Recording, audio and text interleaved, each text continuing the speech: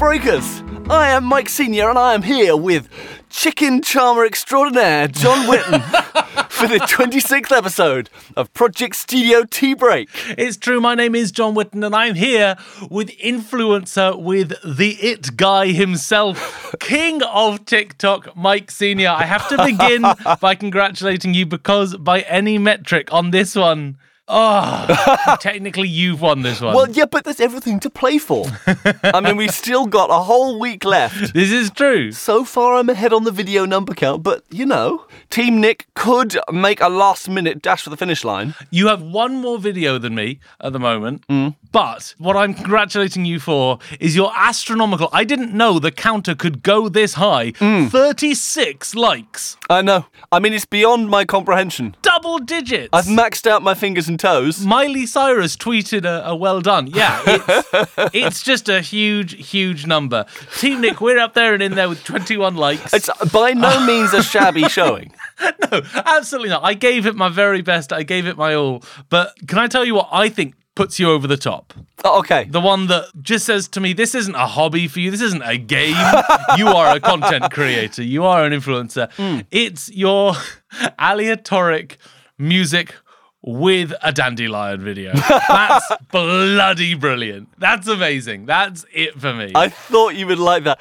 The moment you said that you challenged anyone to do it, that light went off that said, I'm bloody doing that. But then I thought, is it actually ethical to, like, kill lots of insects in the pursuit of TikTok fame? And weirdly, you went for a no, which seems entirely against the grain of the TikTok ethos. Yeah, I mean, that should, if anything, show my lack of suitability for TikTok superstardom. But there you are. There you are, a full, at time of recording, 15 likes ahead of me. I mean, it was unreasonable amounts of fun, it has to be said. I'm so glad you enjoyed. What surprised you about the experience of kind of putting out 2 media things a week? Well, I mean, the thing is, it happened to coincide with my birthday this last month. Oh, happy birthday, Mike. I didn't know that. Thank you. So, after I'd opened my telegram from the Queen, I decided to spend basically the whole day just dossing around and doing TikTok videos and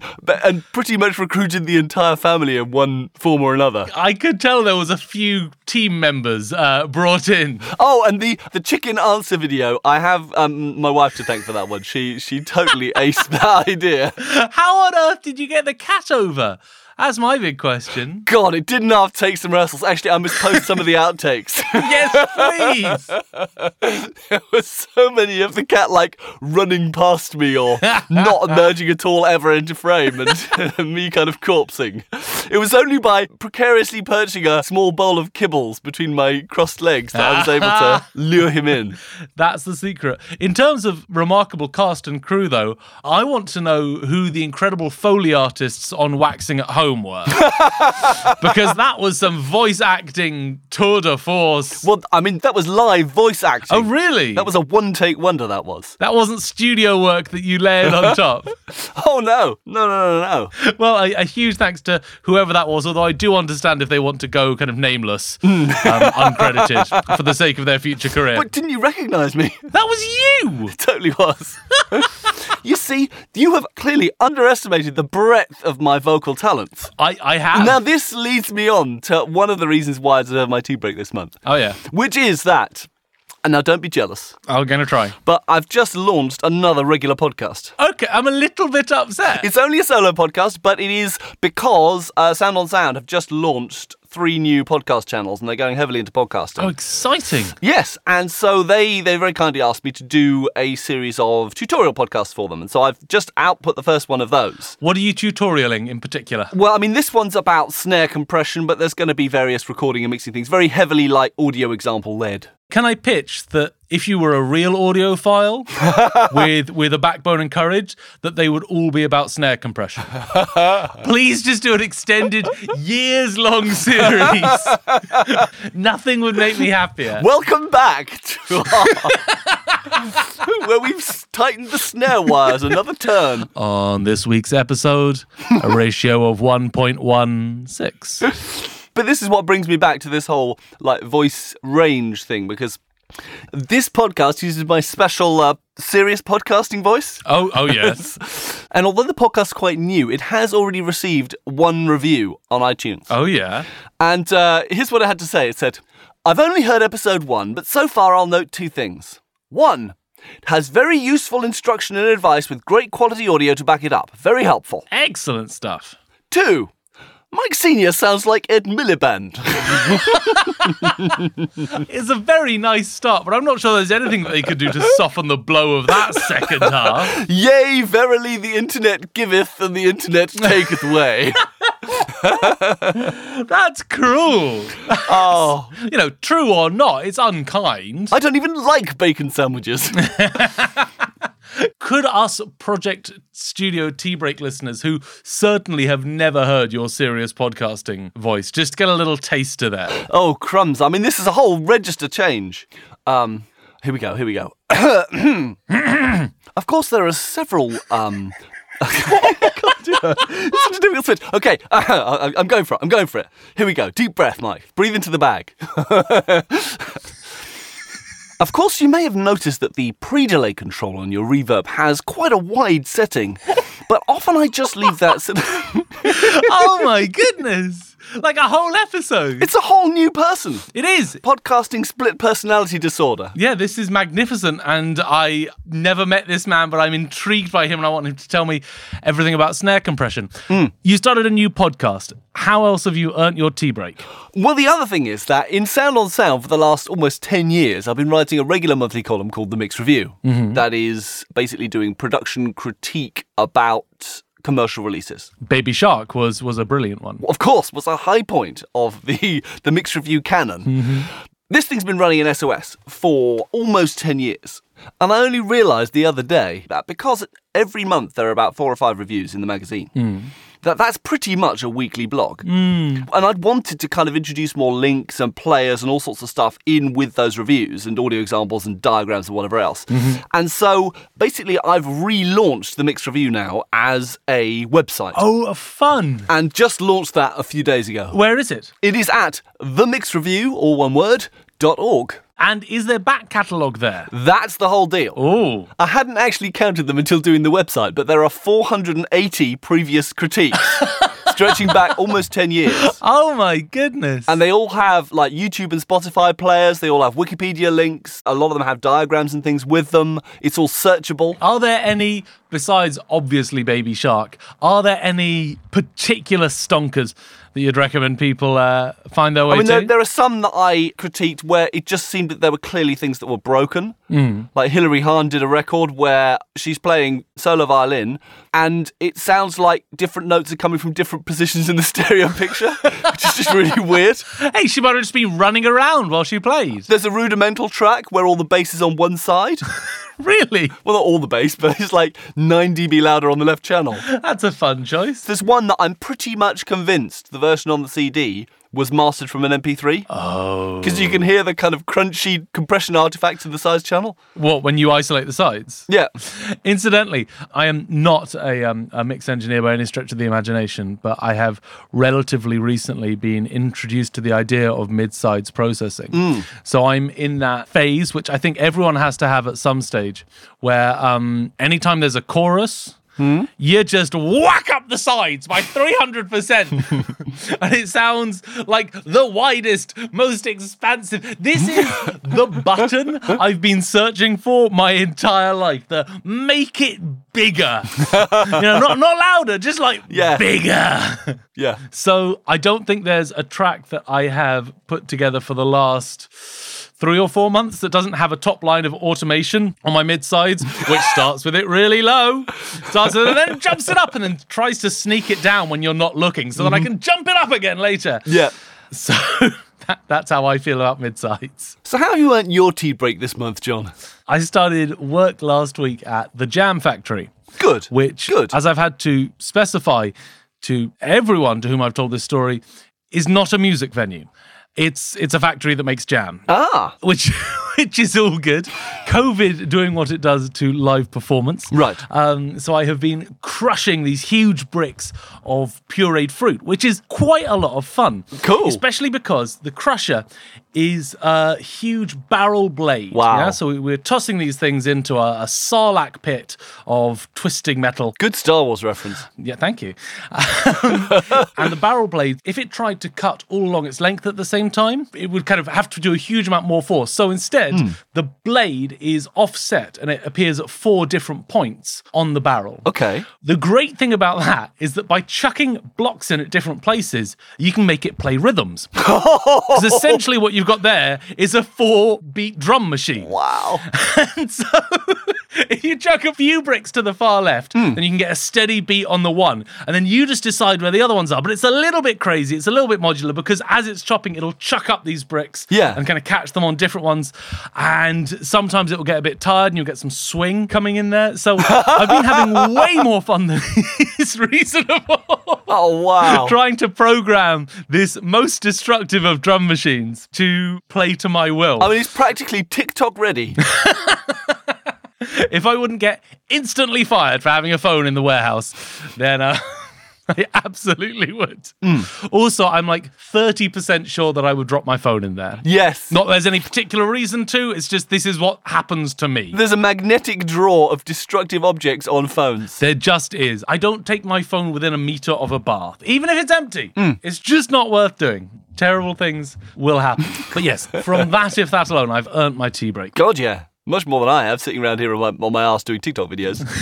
Now, we cannot possibly finish the intro of our podcast Clearly not. We've been at it for 45 minutes. without announcing the exciting news that we have a new patron. Another new patron! Yes! Heavens! We have Daniel. Welcome to the fold. And in fact, Daniel is a friend of mine. Oh, amazing. We've known each other for quite a while, and he's the guy who does a lot of the photos and videos for my SOS stuff and for the Cambridge MT stuff. Oh, cool. And so you know how I'm talking about the serious SOS podcasting voice? Yeah. Well, he also knows the SOS handshot face that I'm sure you must have seen.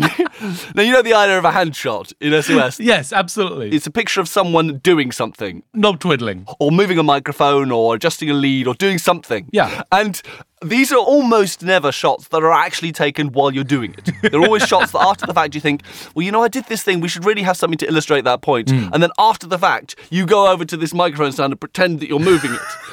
And so, in fact, it's exactly the same in television production. You know, whenever you see Gardener's World, right, and he's talking in front of this plant, and he's got his secateurs, he says, and you just prune it like this, and then it switches to a close-up shot of the thing being pruned. Yes. That's all done after the fact and then cut in. So it's like that. And there's a kind of a face that I now call my SOS handshot face. There's between, like, smouldering in intensity and eye lasers glare. This kind of serious and is focused on what I'm doing. Because the problem is, it looks really weird if you have one of those functional shots and you're smiling. Oh, interesting. So there is always that moment where I have to compose the SOS handshot face. And so Daniel knows all about this. If Daniel has any outtakes of you getting into this handshot phase, I think those need to be shared kind of as widely as possible. Sadly, all of those have mysteriously been digitally shredded. Have they now? Well, look, I run our Twitter, so just hit me up on there.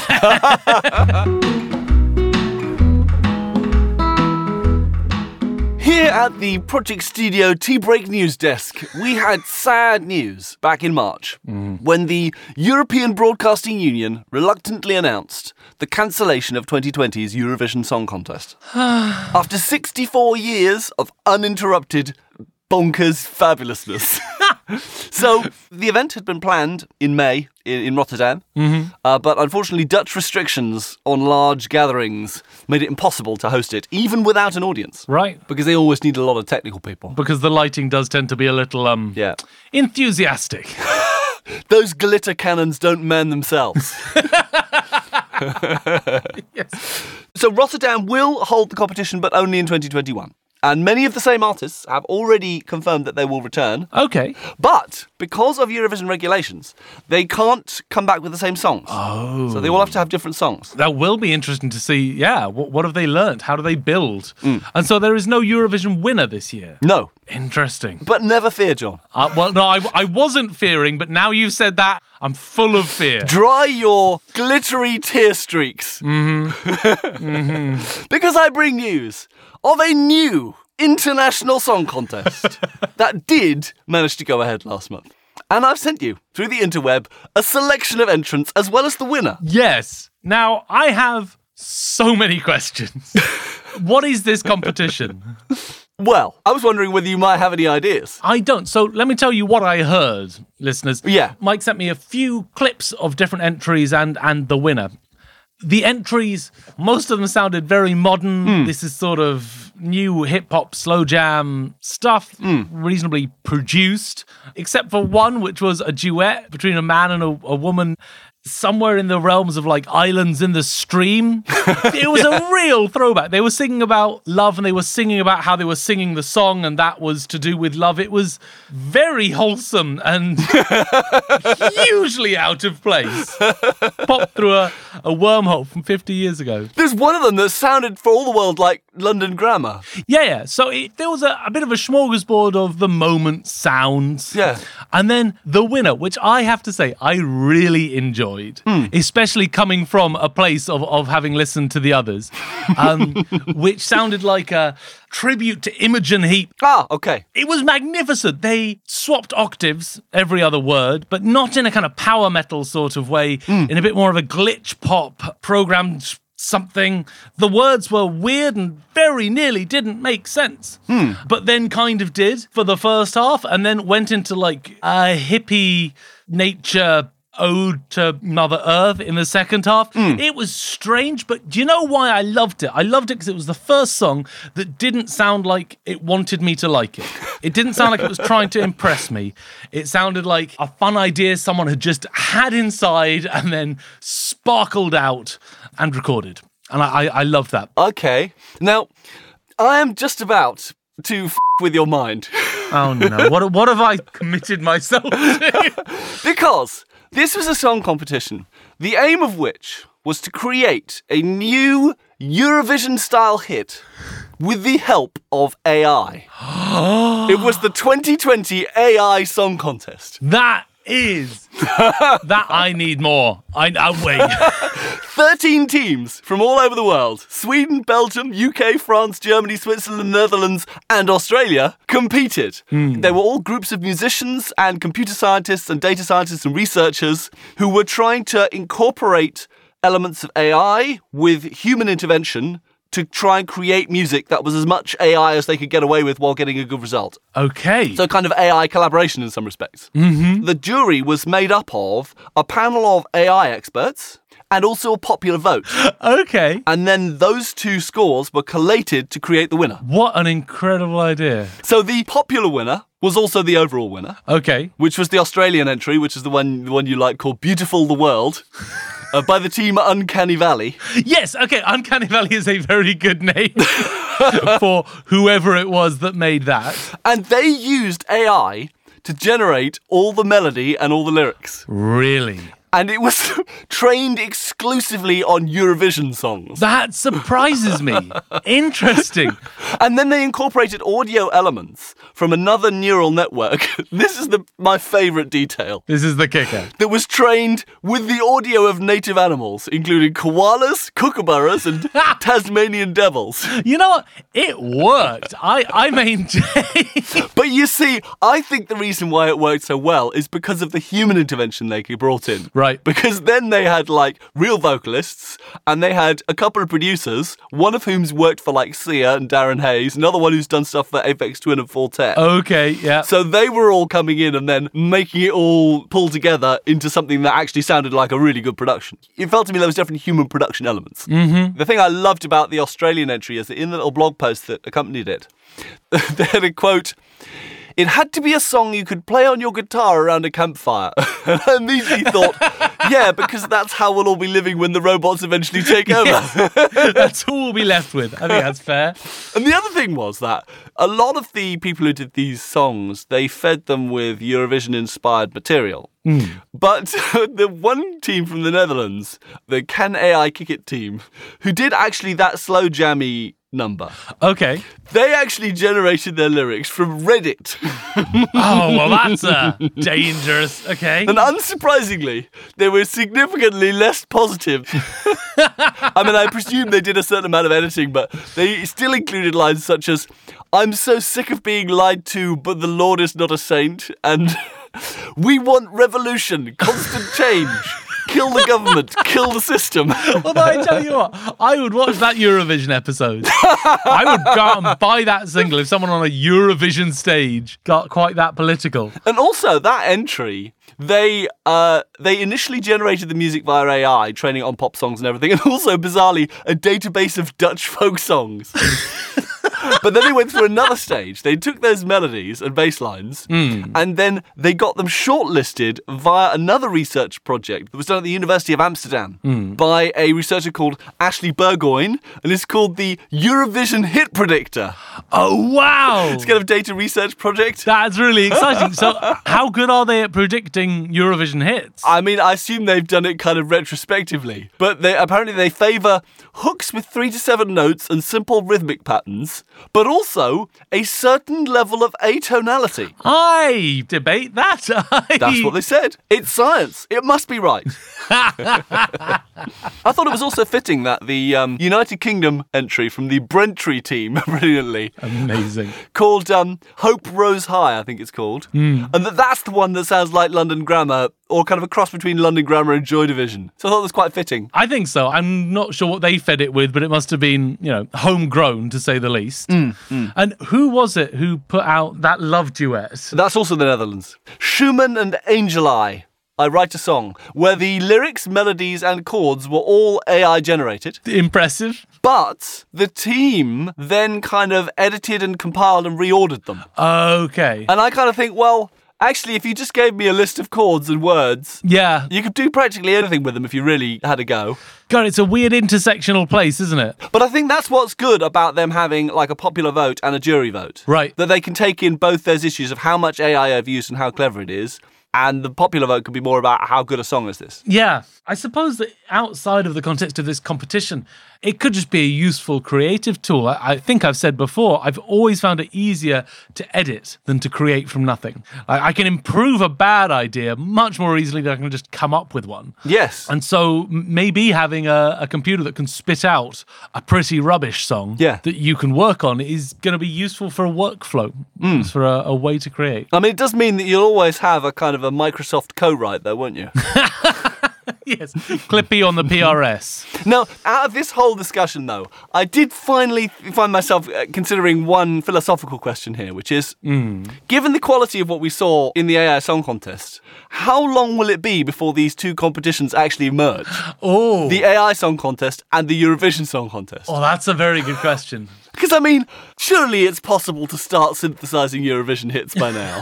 It kind of feels to me like something that should be generically easy enough to do. I feel like we're living in the future. Yeah. Did you know there are flying cars now? Really? And I'm not talking about helicopters. I'm talking about a company in Munich which is actually making a personal flying car. And they have a working prototype. Now, it's exploded recently. But before that, it did some lovely flying around, and they've got another one. They're just not using it at the moment. They're waiting to work out why the first one exploded. But this is absolutely the future. Yep. And as you say, given as how we're in the future, shouldn't we be able to just synthesize Eurovision hits? The question is whether we can synthesize Graham Norton's commentary too. I hope not, only because what else is he going to do? Or if we could synthesize the late Terry Wogan's commentary, we could have a commentary off between the two of them. I'm a bit of a podcast junkie, and I could believe that maybe 50% of what I listen to has been AI generated. Yeah. Because they're sort of soporifics for me. It's a bit of a medicine cabinet, a bit of a Valium bottle for me. Yeah. And if it were just kind of these reassuring, close to your ear voices. Oh, it's the SOS podcast voice. Chatting about frankly inconsequential things. I think we may already be there. We may already be through the looking glass. Basically, what you're trying to say is that Ed Miliband is computer generated. I'm trying to say that Ed Miliband is computer generated and that only we are safe because there's no way that a computer could make sense of us when most humans even can't. Agreed. We are the only authentic art left on Earth, I guess is what I'm saying.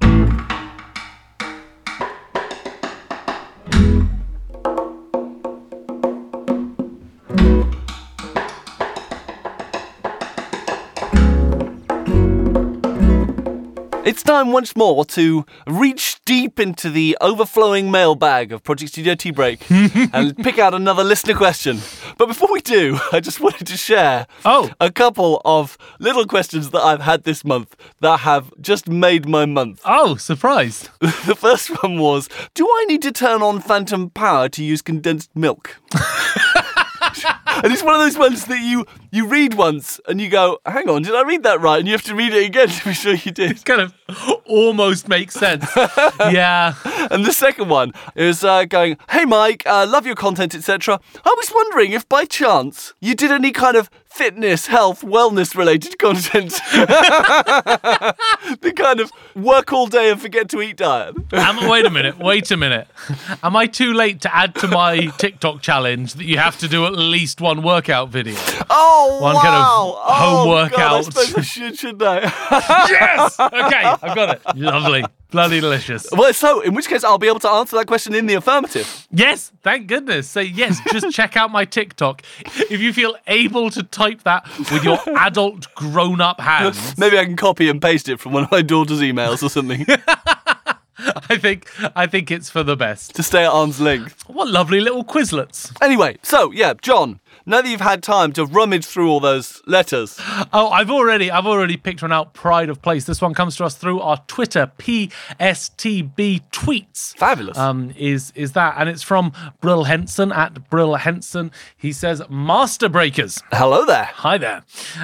If you had to have incidental music to your whole life in any particular genre or by a particular band, oh, wow. which would you choose and why? It's like a life underscore. Yes, absolutely. A live life underscore. Wow. I'm going to say that the musicians aren't there, that it just kind of emanates around you, this sound, at varying volumes. My first thought was a Hans Zimmer sort of thing, just kind of a deeply atmospheric life. Okay. Pregnant with mystery. Action and heroism. Yeah, I think so. So you'd always feel like you were going out to conquer the world. Completely. I mean, just imagine that someone's walking ahead of you and they drop their glove. Yes. And so you do a little jog over, pick it up and hand it back to them. Imagine the fanfares. Yeah. Imagine the bold and bright brilliance of that thing that you just did. But, I mean, it could backfire. Oh, yeah. Because imagine, you're reaching down for the glove, and all of a sudden it goes, wow. You'd be thinking, my God, what's about to happen? You just have to run.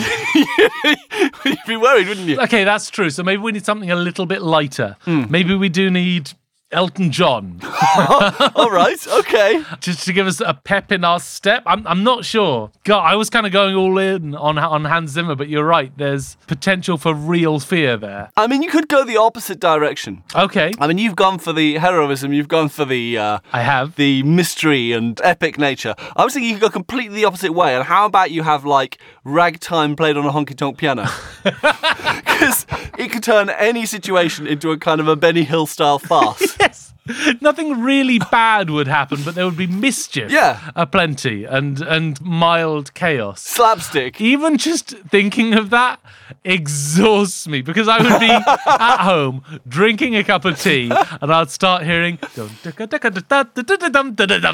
just know that some sort of, I don't know, cheeky vagrant was about to smash through my window. You were about to step in a bucket. Yeah, and I'll just think, no, I'm just drinking a cup of tea. This seems unfair. Okay. What are we even saying? I've got the answer. Okay. I'm almost sorry to just end the segment on such a perfect answer, but it's lo-fi hip-hop beats to study, relax, and chill to. Okay. Have you come across this YouTube channel? Oh, no, I haven't. Okay. I didn't realize it was a channel. YouTube's most popular streaming music channel is called Lo-Fi Hip Hop Radio Beats to Relax / Study to. Wow. And it is just an endless stream of lo-fi hip-hop beats. They're a little bit wonky. There's always a good chunk of like tape hiss. Wow. And slight detune. So basically you always feel like you're in the lyric development montage of 8 Mile. You know what? That would be it.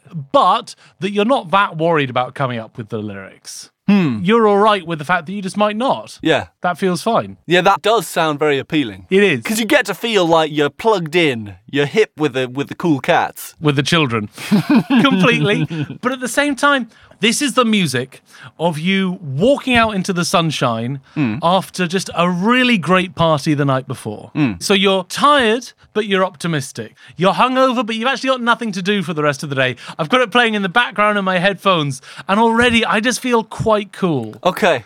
I mean, do you feel basically like one of the models in the Synthwatch advert? I do. I feel exactly like they do all the time, which must be actually a pretty awesome way to live. Yeah. Now that I think about it. In fact, I just want to see, to get a gauge on this thing's popularity. It's currently about 10 a.m. UK time on a random Monday morning. Yeah. And there's more than 35,000 people with this turned on. And it's just brilliant. Wow. It's exactly what it says on the tin. I mean, there is space for things that just do what they say on the tin in that respect, isn't it? I reckon so. And it's not trying to be anything high art. It's not trying to be anything cool as such. It's just life underscore. For relaxed, unimportant, but kind of cool people. It's what Juno would be set to if Juno came out now, rather than when everyone was whacking badly tuned guitars. Right. Though I do love that film. I'm just trying to think whether there are any other music styles that you could have something like that. I mean, it's difficult because there are so many of those styles that have such negative connotations. Like, you couldn't do it as lounge jazz or easy listening because you'd think you were in a lift the whole time. Lounge jazz was my first thought as well. Maybe you could do it as kind of gentle instrumental folk music or something. That might do it. Yes! Just a dadgad guitar and a fiddle. Yeah. Just doing something soft that you might hear in a massage parlour. And with a blanket ban on banjos. Oh, absolutely. Nothing twanggy, nothing aggressive. And a very subtle kind of synth pad just underneath. Slide guitar, please. Oh, ooh, like a lap steel. That would be delicious. Yeah. I could live with a bit of that. Yeah. Which leads me to a part 2, which I came up with myself. So the credit on this one goes to John. Oh, right. The blame. Yeah, that too.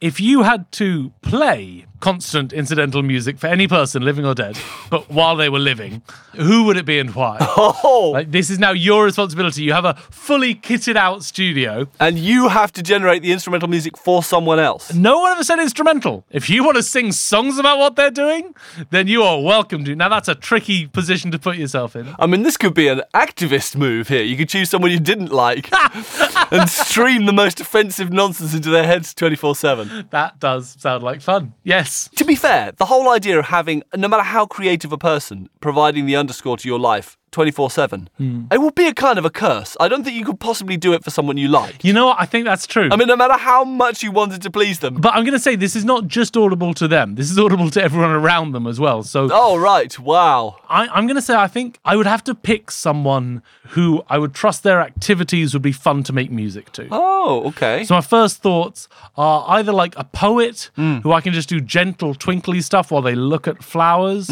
or a firefighter, someone I can just get out the electric guitar and do power chords. I mean, surely it has to be like a professional snowboarder or something. Oh, that would be amazing. Actually, yes, because you can put anything to professional snowboarding. Yep. You can do twinkly synth stuff, or you can do like heavy rock stuff, and those are the two genres of music. And you can use either of them. I mean, the difficulty would be that the highlights will be really high, but the lowlights would be really low, wouldn't they? And particularly at the moment, it'd be like some guy sitting with a damp ski suit, not doing anything at all. Yeah, these last few months must have been awful for the constant backing music of life industry. Underscore community. And for the underscore community as a whole. It's the kind of being John Malkovich of the audio world, this thing, isn't it? Yeah, exactly. That's what we are pitching. Yeah, okay, but I am going to need some kind of answer. Who would you backing track? Okay, well, it would have to be someone I didn't like. Is there anyone you can imagine in this world who you are not fond of? This is the problem with Mike Senior. He loves everyone. Yeah. Oh, I've got it. Yeah? I think I would provide the backing track for Simon Cowell. Oh, that's very good. What a gift. That's a very good answer. All you would do is go through his back catalogue and find all the stuff that wasn't the singles, basically all the other stuff off all the albums, Constant B-sides of his own. and run that on a loop, all the album cuts. Do you remember Rebecca Black? No, I don't think so. So Rebecca Black became an overnight sensation with Friday. Okay. This was a song independently produced by a for-profit music video company that, was paid huge amounts of money by rich families and gave their sons and daughters a chance to... Yeah. And this was the worst song anyone had ever heard. Fabulous. To the extent that it was truly brilliant. 7 a.m, waking up in the morning, gotta get up, gotta go downstairs, gotta have my bowl, got to have cereal. Incredible internal rhyme there.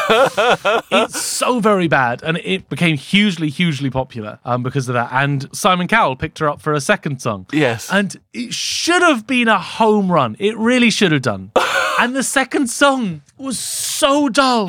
He'd put in just enough effort to ruin the good thing we had going, but not enough to create anything musically worth listening to. Yes. And speaking as someone who listened to Friday a good 10, 20 times, Yes. I listened to the Simon Cowell track once and walked away. You see, I have this sneaking suspicion that Simon Cowell does all this stuff for a living, and then he goes home at the end of the day and he draws himself a steaming bath and then puts on like Dark Side of the Moon or something and bathes himself in something more meaningful. And I think it would just be great to remove that exit strategy Moving for him. towards the torturous, but okay. Because the thing is, I think if you subjected him to that stuff at all times and only switched it off when he was producing something meaningful, Oh, interesting. all of a sudden you might get this incredible late flowering of Psycho's artistic integrity. So what you are hoping to design here is a shock collar. Is a shock collar for Simon Cowell of musical quality. And And a shock collar of his own making. that is a powerful idea. It's a kind of a Scrooge-style handmade chain that he's forged for himself in life. Yes, there you go. I am Jacob Marley Music Services, come back to redeem him. Come to wreak havoc. I think I'll do the Queen. Oh, the Queen! Absolutely the Queen. Okay, wow. Because I've just given myself a few session musicians, and I would have French horn, flugelhorn, trumpet, and euphonium. Just to make that kind of soft, slow attack, round brass sound, which I feel represents the Queen so well. And it would just be fun to put in little kind of fanfaric stabs in between most of her sentences. When she was speaking publicly, certainly, but also in her private life. Yes. She could ask for the salt to be passed, and there would just be this very stately Handelian British brass fanfare before and after she spoke. Ta-da! Ta-da! Also, if I ever wanted to get my own music kind of more out there, I'll just make it her theme tune, and thousands of people would hear it every day. Yes. I think she would be a charming person to underscore. There'll be lots of opportunities for restrained and artful work. Yes, absolutely. You'd be unlikely to be having to compete with some massive club banger in the background. That's true. And the venues. Oh. The venues into which you broadcast that music. Oh my goodness me. My starting point would just be like the toothless works of Vaughan Williams. Right, okay. When he was just kind of being inspired by a meadow over there. Green sleeves. Yeah, all that nonsense. Yeah. That's kind of step one. But then you just gradually move towards Max Richter. Okay. And then Pink Floyd accompanied by an orchestra.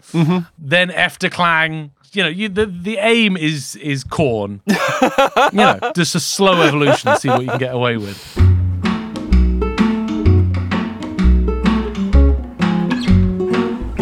Now, this month's facepalm is something of a guest facepalm. Oh? Because it's not actually one of mine. Ooh, a twist. But it is so wonderful that I simply can't not feature it. As you know, part of my sacred duty as a father is to embarrass my kids. I do know that. And so I frequently get the look from my daughters. It's somewhere between an eye roll and an eyebrow raise and a sigh, all kind of roll up in one expressive visage. But when things get really bad, it has begun to be accompanied by an actual facepalm, the slap of palm on forehead. Mike, what are you doing to these poor people? Well, it's just being a dad. Dad jokes, that kind of stuff. Well, I can't actually remember what triggered this particular one. But just the other day, I did something typically mortifying, causing my daughter to facepalm herself. But she missed and poked herself in the eye.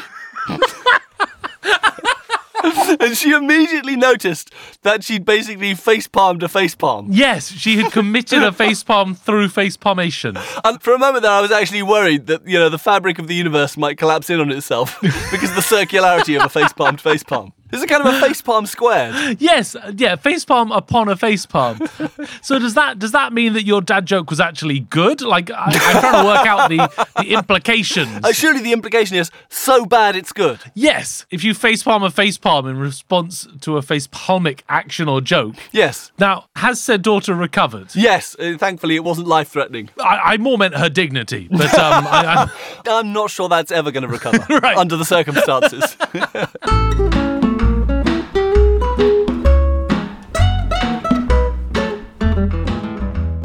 And as What's Your Jam hoves into sight, it's time for some topical toast foley.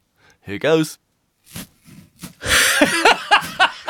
Wait, I need to shut up so that you can do that. Listeners, I got the visual on that before the audio came. Sorry, okay. I'm going to shut up and you do it again. That is just brilliant. Especially because I've made that sound. Well, it is a sound that any unshaven live streamer has experienced as their stubble scrapes against the foam windscreen of their microphone. It's perfect. It's absolutely perfect. And what sort of toast would you say that evokes? Because we've had white sliced, we've had granary whole. I mean, I think that's because of the softness of it. I think it's maybe a little bit wholemealy, but it's still a sliced loaf and it's not been toasted quite enough, so it's still quite soft. Oh, okay, yeah, no, I see that. Kind of warmed bread. Well, you think, shall I put it in for another 15 seconds or not? I always do. I don't care if I'm late for work. I always do because warmed but not toasted bread is just one of the most upsetting things to me. It's wrong. It's wrong on many levels. Although I love warm, fresh bread, so I don't even know what's going on there. But I'm going to wrench myself away from this fascinating topic to bring us the very finest jam. Jam to redeem such an unpromising slice of bread. Yes. With this jam, even this bread is going to taste like some artisanal sourdough that you paid £6 for at a corner bakery. So, about a year ago, I was delivering a course on story writing in song. Okay. Which was really good fun. And the way I started it, the very beginning of the course, is that everyone was given the challenge to, in 10, 15 minutes, write a song with 3 verses and, a chorus that repeats and a bridge if they wanted one. Okay. Which told the story of a man rescuing a gas station clerk from an armed robbery. And everyone had a go, and it was good fun. And then we shared what there was. And what they all had in common is that the fight was the song. Yes. We had variations on kind of ninja fight scenes of hiding behind shop displays and shots fired and Epic. dive rolling and all the rest. And there was some great stuff in there. Yep. And then I played a song called Hometown Hero by Andy Schauf. Okay. This is one of my favorite examples of storytelling in song. And it tells the story of a anonymous man rescuing a gas station clerk from an armed gunman. In Hometown Hero, the fight takes one line.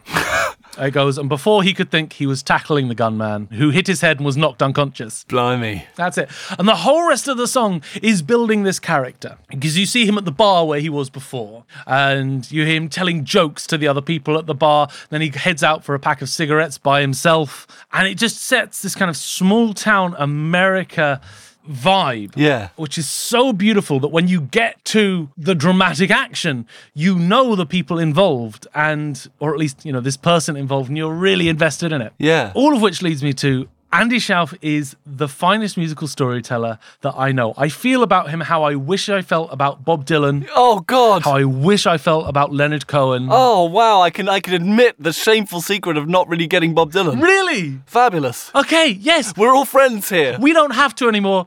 We've got Andy Schauf. Yeah, and I really get this. I'm so glad. Leonard Cohen's the same. He's a brilliant author. Beautiful Losers is the quintessential American novel to my mind. But his songs, they just don't speak to me the way they speak to so many other people. Andy Schauf he's a storyteller with a guitar. His latest album is called Neon Skyline. I must have listened to it 7 or 8 times in the last week and a half.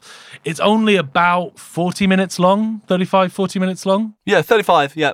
But what's interesting is that coming to it for the first time, I couldn't listen to it all in one go. Interesting. I actually had to go back because it's one of those very, very rare records where I felt I'd maybe missed one of the lyrics and I wasn't sure quite what he said, and I felt I had to know what it was to actually understand what was going on. So I should just say, Neon Skyline, it's a concept album. It's an evening in the life of a protagonist, and the song's going to take you through that evening. Now, I also sent Mike, because Mike is a busy, important man. I also sent a suggested editorial summary, which was 3 or 4 tracks. And I said, these will get you the story. So did you go for the whole album, or did you go for that editorial summary? No, I went through the whole album. Oh, wow! Start to end. Mike, I'm so excited. And it's brilliant, I agree. Listeners, this is that moment when your friend has actually consumed that piece of media that you're really excited about. Okay, tell me about your listening of Neon Skyline. It reminded me a great deal of my favourite bits of Paul Simon. Right, yeah. Things like 50 Ways to Leave Your Lover. It's that kind of very roundabout stuff where the story's being told almost obliquely. I mean, the thing I like about 50 Ways to Leave Your Lover is that the whole song is supposedly about them discussing 50 Ways to Leave Your Lover, but actually the story is going on kind of subtextually, in that clearly there's a seduction going on, but that's not said. And that's what I loved about this one, is that there's so much that isn't said, and that so few words are used often to express what he's talking about. Yeah. And there were just some wonderful turns of phrase. Like in the opening song, I think he makes himself a slice of toast and he chews his way out the door. Yes! It's just such a great way of combining the idea of, okay, he's eating his food as he's going, so he's on the go, that he's chewing as he goes, and that he's going out of the house, out of the door. Yeah. Chew as a verb you would never normally use in that thing, and he's combined all that stuff into fewer words than were necessary. This was a thread that I think came through the whole record for me, was that it was always like he seemed to be using words to get across much more meaning than you would reasonably expect that number of words to provide. And as you said, the words that were chosen often don't even directly reference the thing that's happening. You know, it's all in the telling, so I don't think there's any disservice to you to know that this is a story about someone whose ex is back in town. He goes out to a bar, he runs into her, they go bar hopping a bit, and then she heads off. Like, nothing happens. Nothing happens at all. But like a lot of the best personal drama bits of art, Yes. they're about nothing happening in a really meaningful way. In a really meaningful way, because I mean, that's basically French cinema. I'll take your word for that. But if you've ever read Raymond Carver, Okay. he has this same way of not saying what's happening and making it very clear at the same time. There's a lovely couplet most of the way through, which is, she touches the sleeve of my coat and says, "I've missed this." And I say, "I know I've missed you too." And she says, "I was actually talking about the coat." I know, and that was one of the lines I actually wrote out when I was listening to it. Right. That I really wanted to draw attention to, because it is so brilliant. That's the album in a line. I actually genuinely laughed out loud. Yes. While listening to this. It's actually quite an affecting piece of work in general sense, but to find yourself laughing out loud at doing something for the right reasons. Yeah. I thought that was really, really good. Now, I'd love to know, what are these other moments that you've kind of put down for bringing out? There were a few things that I really liked. I loved how there's a tremendous tension. It really feels dramatic. You'll really want to hear what's going to happen next. And that's such a rarity in any kind of form of storytelling, let alone songwriting. Yeah. Like in the song Things I Do, the first minute of the song works up to this point where he turns up unexpected and she says, "What the hell are you doing here?" And then he just kind of leaves you hanging and goes off into some 30-second instrumental. You go, come on, I really want to know what happens next. And that's a really hard trick to pull off. Yes. I just thought that was so impressive. Things I Do, it's got this structure of every third and fourth line is, "Why do I do the things I do when I know that I'm losing you?" Yes. So you only get 2 more lines of story, and then you're back to that again. And you have to wait. And you're right. You want to know what's happening, because this is now a flashback. Yeah. The protagonist is remembering some part of the past relationship, and you're finally getting a window into why it was so strange when she came through the door. I love the dissonance as well between often what's going on with the music and what's going on with the words. It's almost easy listening at some points. And then you'll get these really like hard-hitting lyrics of calling someone an or how hard is it to give a shit or something, and you're thinking, well, should I be feeling what I'm hearing or not? And I think the dissonance that is created between the way he does the music and the words he's using is often, I think, really powerful. I love that you brought up dissonance, because the beginning of the first song is a guitar chord over a bass line, and it is dissonant. It's wrong. Yeah. And then it goes into a consonant song. But I feel so prepared by that very, very beginning. This is going to be stripped down and a bit uncomfortable. Yes, the uncomfortable element of it is definitely there. Yeah. In fact, while I was listening to the song 13 Hours, I wrote down that electric guitar solo actually manages to embody passive aggression, which I never thought I'd hear in audio form. There's so much just great stuff like that. You feel, when have I heard someone pull that kind of stunt? I just also love it because it reminds me of a whole bunch of things in passing that I like. Nick Drake, it reminded me of. A Love's Forever Changes.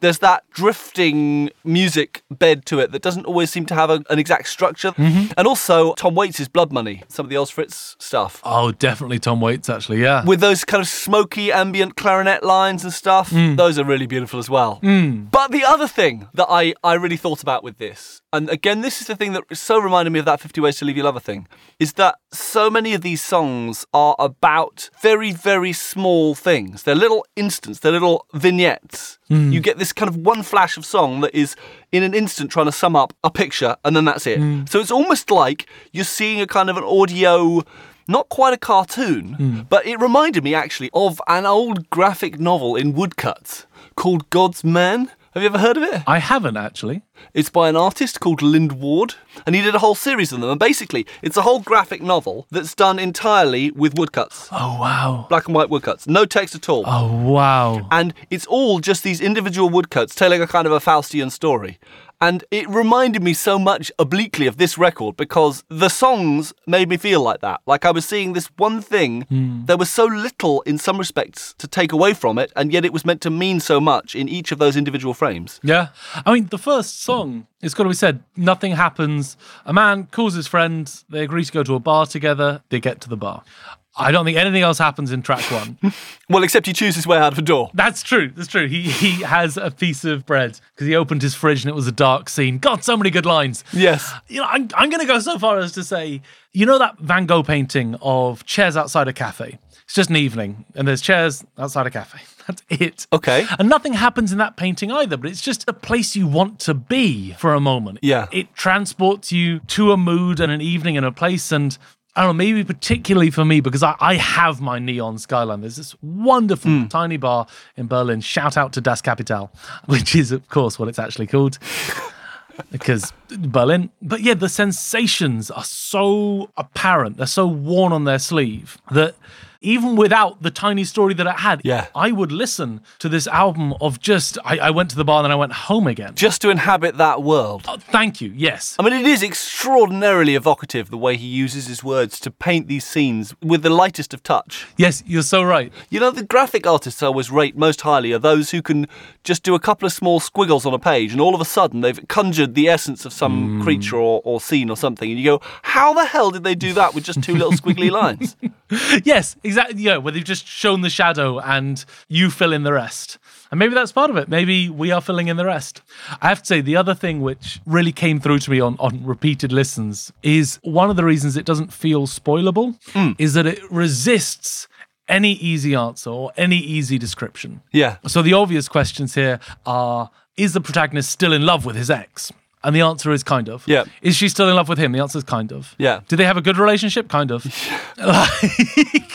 Yeah. Is she friends with Charlie, his friend? What kind of? Yeah. And the album lives in that kind of. Yes. Like there's implications early on that the character maybe drinks too much, but maybe not. Yep. He doesn't think so. I mean, that's part of the tension of it too, is that you're never quite sure which side of an argument or which side of an emotion someone's going to land, whether they're going to properly kick off into a big argument or whether they're going to fold and then capitulate or whether they're going to... This constant thing of thinking, is something new going to happen? Is something about to change? You're not quite sure what's going to develop. I love that about it. It's unstable. Except for the bass and the drums, which are brilliant. We've barely talked about the music. And the thing is, actually, it's a credit to the quality of the lyrics and the songwriting in general that you can have bass playing and drumming of that quality and you're not paying attention to it. Right. Because it's really, really good. And it's a lovely kind of really dry 70s style, recorded in a duvet kind of sound. It's a thunky bass, isn't it? It's just a lovely sounding record as well as it is a great songwritten record. I was especially excited to send this one to you because you've told me in the past that you're not much of a lyrics person. Ah, right. And so to send you something which to me is a lyrical piece, The lyrics are everything. I was really interested to get your thoughts and feelings on that. Yeah, you've totally sold me on it. It's great. Amazing. I must listen to it again, actually. Honestly, talking about it now, all I want to do is put it on my headphones and just go for another time around.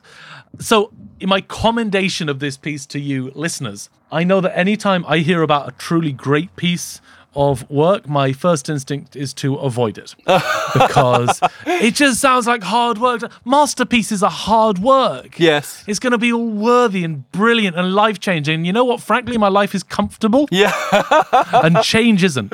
So okay, this is a real confession. I still haven't listened to Jacqueline Duprez's Elgar's Cello Concerto. Right. Because it's the one Yeah. that you listen to. I've listened to other versions of it and I love it. Yeah. But I feel like I need to get to the right place before I can earn the Jacqueline Dupre one. Right. I would beg you, whoever you are, wherever you're listening to this, not to do that with this album. Just go and listen. And actually, having heard it on my studio speakers, Yeah. I would recommend listening to it on headphones, bizarrely. Oh, interesting. How's that? Because although it sounds better on speakers, I wouldn't make that my first listen because the lyrics come through clearer, I bet, on headphones. They do. Now, it's also got to be said, part of Andy Schauf's appeal is he's got this very small-town Canadian accent, which is adorable and gorgeous, but strong. Yeah.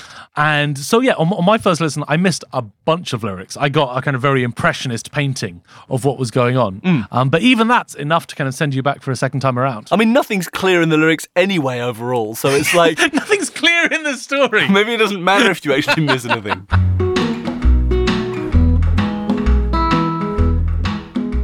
Which means it's time once again to say goodbye. Parting being such sweet sorrow, but thank you so much for listening with us. We have just time to thank our sponsor for this week. Tell me more, John. Do you find it hard to get things done? Are there items on your to-do list which continue to stay there? Well, there's a solution. Continue to stay there. It's the only language I speak as well, which makes it even worse. Are there items on your to-do list which just won't leave there? Post-it notes has the solution. Oh, wow. Excellent. With the new Post-it notes. The marketing is difficult, but they promised me they've got on it. Now, as soon as you remove one of these notes from the larger pad, it starts playing a random note loudly until such a time as this task is completed. You rip up the Post-it note and the note stops. Now, I know what you're thinking. Oh, yeah. A lot of the time, these are going to be building into like beautiful chords that are going to accompany me through my day. No, thanks to microtonal technology, Post-it guarantees that no two notes will be a perfect interval apart. That's tremendous technology. Isn't it just? So Post-it says you can take the screaming dissonance inside your head and bring it into your office. Did they do that by feeding an AI engine with Eurovision entries? I think that's a joint sponsorship just waiting to happen. And with that, I will tell you that our Twitter is twitter.com/PSTB tweets. Our Facebook is facebook.com/PSTB books. And Mike, what's that website and email? Our website is www.projectstudiotbreak.com. So true. And our email is tbreak@projectstudiotbreak.com. We're getting better at this. Of course, if you would like to support this independent podcast and see our selection of fabulous extra bonus content, Magnificent it is. including this month, we've been talking about Frozen 2 and Star Wars 9 and Gene Pitney's final gig in Cardiff. Oh, that's a crazy story. Yes, and we've been doing in-depth PSTB news analysis of the Capo Elevator and Universal Audio's Luna. If you would like to see all this bonus content, then head over to our Patreon page, patreon.com/Project Studio Tea Break. We will see you there. Looking forward to it. Until next time, ta-ra, pets. Ta-ra!